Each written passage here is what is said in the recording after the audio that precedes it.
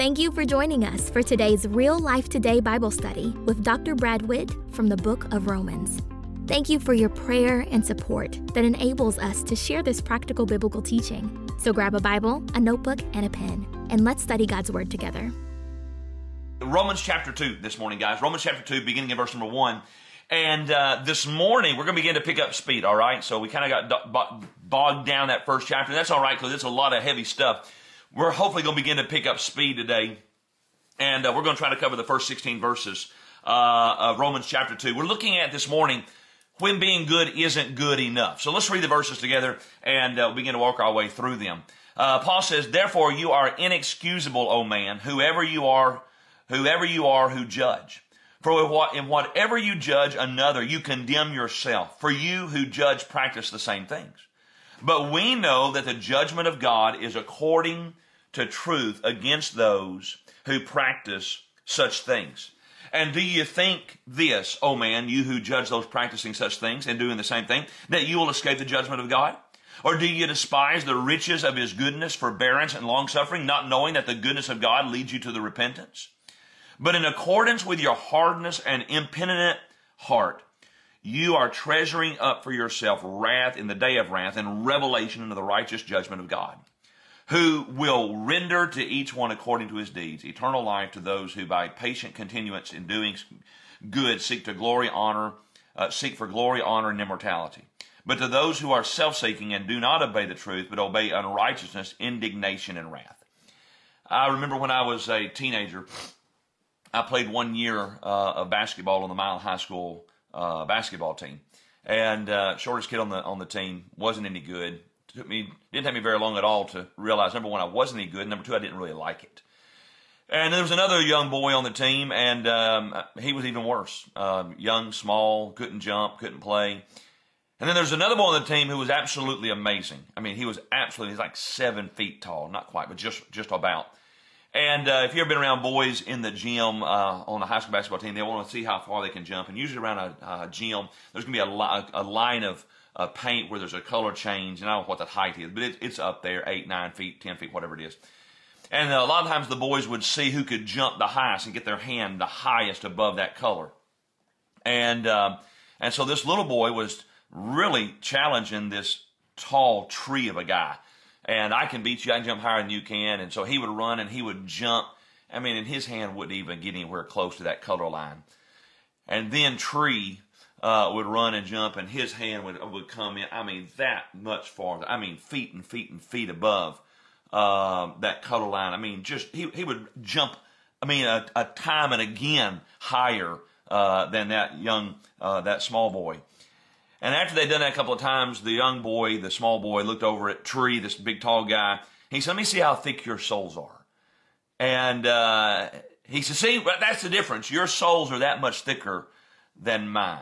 That's kind of a silly illustration, but that amount of soul is not going to make that much difference. And the same is true when we compare our righteousness to God's. There are some people who live better lives than us. There are some people that live better lives than others. And yet when you compare even those good people's lives to the righteous perfection of God, none of us have any room to brag. And so as the apostle comes here to Romans chapter 2, he's dealing with, in some ways, what has been referred to in recent years as moralistic therapeutic deism. That term first came out in 2005, is introduced in Soul Searching, the Religious and Spiritual Lives of American Teenagers. It was written by Christian Smith and Melinda Lundquist Denton. And basically it was a study of 3,000 teenagers in which they studied, basically the religious beliefs of teenagers. And what they discovered is that they all had this moralistic therapeutic deism. Now, what is that? Well, it's a belief in a God. God exists, who created and ordered the world and watches over human life on earth, number one. Number two, God wants people to be good, nice, and fair to each other, as taught in the Bible and by most world religions. The central goal, number three, of life is to be happy and to feel good about oneself. Number four, God does not need to be particularly involved in one's life except when God is needed to resolve a problem. And number five, good people go to heaven when they die. That's moralistic therapeutic deism. And so that's basically what Paul is talking about here. I call him the moralist. He's talking here now. He's moved from chapter 1 where you're talking about just the rank pagans, the heathens. And now he goes and he begins to talk to this moralist. And so the Apostle Paul knew that the self-righteous, moralistic, therapeutic deist, the moralist, is going to say a great big hearty amen to everything that he's already said in Romans chapter 1 as he's assessed and accused the heathen. And so what Paul does is he begins to expand his argument to show, as he kind of has already laid out, that all ungodliness and unrighteousness of men, that includes moralists as well as the most depraved, debauched pagan heathen. And so the most moral of men, as you begin to move here in Romans chapter 2, are basically condemned on three accounts. Number one, by their own judgments. If you look in verse 1, for in whatever you judge another, you condemn yourself. For you who judge practice the same things. And so it's obvious, hey, the moralistic therapeutic deist, the moral man, the moral woman, the moralist, if you will, they're not going to be involved in all the crime and the vice and the depravity that we saw back in Romans chapter 1. All the sexuality, the perversion of those pagans and those heathens. Or Paul couldn't refer to them as being moral. But he was inwardly the same. The life of that moralist really is no different than the outward living of the pagan. Maybe he didn't commit adultery, but he did lust. And by the way, our Lord said that that's in the same category of sin back in Matthew chapter 5. Maybe the moral man doesn't steal, but he covets his neighbor's bass boat or his gun or his truck or his house or something like that. And stealing and covetousness are listed together over in Mark chapter 7. Maybe he didn't commit murder, but he hated his brother. And the Bible says if you hate your brother, you're guilty of murder, 1 John chapter 3. And so the behavior of the moralist, it condemns him just as much as the others who are around him. The behavior of the moralist condemns him as wrong as others is present within himself. It's just not quite as obvious. And so when the moral man condemns them, basically what he's doing is he's condemning himself. So they're condemned by their own judgments, but they're also condemned by truth. If you can see that in verses 2 through 5. When God judges, it's always right. It's always according to truth. Matter of fact, he never changes. His truth never changes. Truth never changes. Truth is not a matter of society or anything like that. Truth is truth. He says, but we know that the judgment of God is according to truth against those who practice such things. And so the moralist may try to hide the facts, but God always detects and exposes them. His searching eye is always on the lookout. It detects, it finds, exposes the truth. It's like the little boy who would try to sneak some cookies and treats one day. And he'd gotten up in the cabinet and he had taken the stuff and he'd eaten it across the house and he'd hidden it behind the couch, not thinking his mom would find him. But what she did, she saw the wrappers and the crumbs and the pieces of candy all the way across the house, and she followed the trail right to him. Basically, he created a chain of evidence that led his mama directly to him. And so the effort to hide the truth from God, I mean, it's just equally as futile. To deny what God knows to be true is, as Paul says, to despise the riches of his goodness, forbearance, and long suffering. You know, it's better to confess than to deny. As a matter of fact, Scripture says that's the only way to deal with our sins. 1 John 1:9, if we confess our sins, he is faithful and just to forgive us of our sins and to cleanse us from all unrighteousness. And so, but the problem that the moralist, the moral therapeutic deist, the problem that the moralist has is that his pride is not going to allow him to acknowledge that he needs God's goodness, God's forgiveness, as much as he thinks it's obvious that the heathen and the pagans do. And so what Paul says is, but in accordance with your hardness and your impenitent heart, you are treasuring up for yourself wrath in the day of wrath and revelation of the righteous judgment of God. And so after year after year after year after year of just overlooking and glossing over his own personal sin and guilt, the moralist, the moral man is going to find that on the day of God's righteous, perfect judgment, that he is just as guilty and has just as much to account for as the most depraved, debauched heathen. And so the moralist is condemned by his own judgment, condemned by truth, and also by his own works. You know, everybody always wants to blame somebody else. This, again, it goes back to the the little comic strip where you have the little family circus, where you have the little ghost-looking thing run around, not me, not me, not my fault, not my fault. I mean, it's like the mom who kills her children and she blames the fact that she was mistreated when she was young. It's like the person who claims that they embezzled millions and millions and millions of dollars as a result of just all the pressure they were under at work. But the Bible says that God, in verse 6, God will render to every man according to his deeds. And so when the unsaved, when the lost stand before the Lord at the great white throne judgment that we read about there in Revelation chapter 20, salvation is not going to be the issue. This, at that moment, is the degree, the judgment to determine the degree of the judgment that they're going to receive according to their works. And so, by the same token, the judgment seat of Christ, salvation is not going to be the issue. Salvation is determined before you die. You die lost, you go to the great white throne judgment. You die saved, you go to the judgment seat of Christ. But there at the judgment seat of Christ, again, where only believers, Christians, are going to be and appear, God's going to reward Christians according to their works, according to what they've done. And so in both situations, the journey ends right there.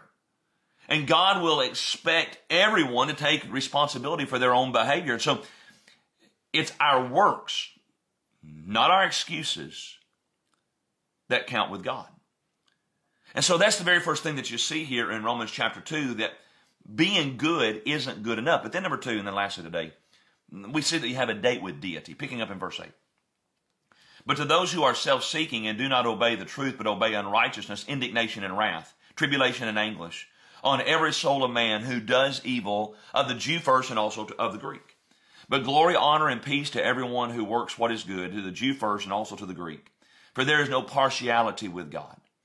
For as many as have sinned without law will also perish without law, and as many as have sinned in the law will be judged by the law. For not the hearers of the law are just in the sight of God, but the doers of the law will be justified. For when Gentiles who do not have the law by nature do the things in the law, these, although not having the law, are a law to themselves, who show the work of the law written in their hearts, their conscience also bearing witness, and between themselves their thoughts accusing or else excusing them. In the day when God will judge the secrets of men by Jesus Christ according to my gospel. We love to say today, there's nothing more sure than death and taxes. I think we need to add something to that, and that is the fact that one day every man will be judged by God. Paul says in verse 16, God will judge. It's not a maybe, not a might. God will judge. There's no question in Paul's mind. And so this moralist is going to face judgment, just as sure as the pagan, the most rank heathen, is going to. And Paul describes this judgment in verses 8 through 16 as we get ready to close today. Remember when he says it's going to be terrible. You read that in verse number 8 and 9. Years ago, Ted Turner bragged about the fact that he was looking forward to going to hell. He said that. He said he was looking forward to going to hell. He said, I'm looking forward to dying and going to hell because that's where I'm headed. I think he needs to go study what hell's going to be like, because it's not going to be a party with his friends. Paul says down there, it is a place of indignation and wrath, tribulation and anguish. That's why we should never joke about it. You're not going to hear me make jokes about hell. Pastors and preachers who make jokes about hell are ignorant. You don't joke about hell. Hell is no laughing matter. Hell is not anything to be taken lightly. So we don't do that. We don't joke about it. It's not a laughing matter. It's very serious, because it's an awful, terrible place where you don't get out. It's a place of fire and torment and outer darkness, all those sorts of things, and weeping and gnashing of teeth. It's a horrible, nasty, awful place.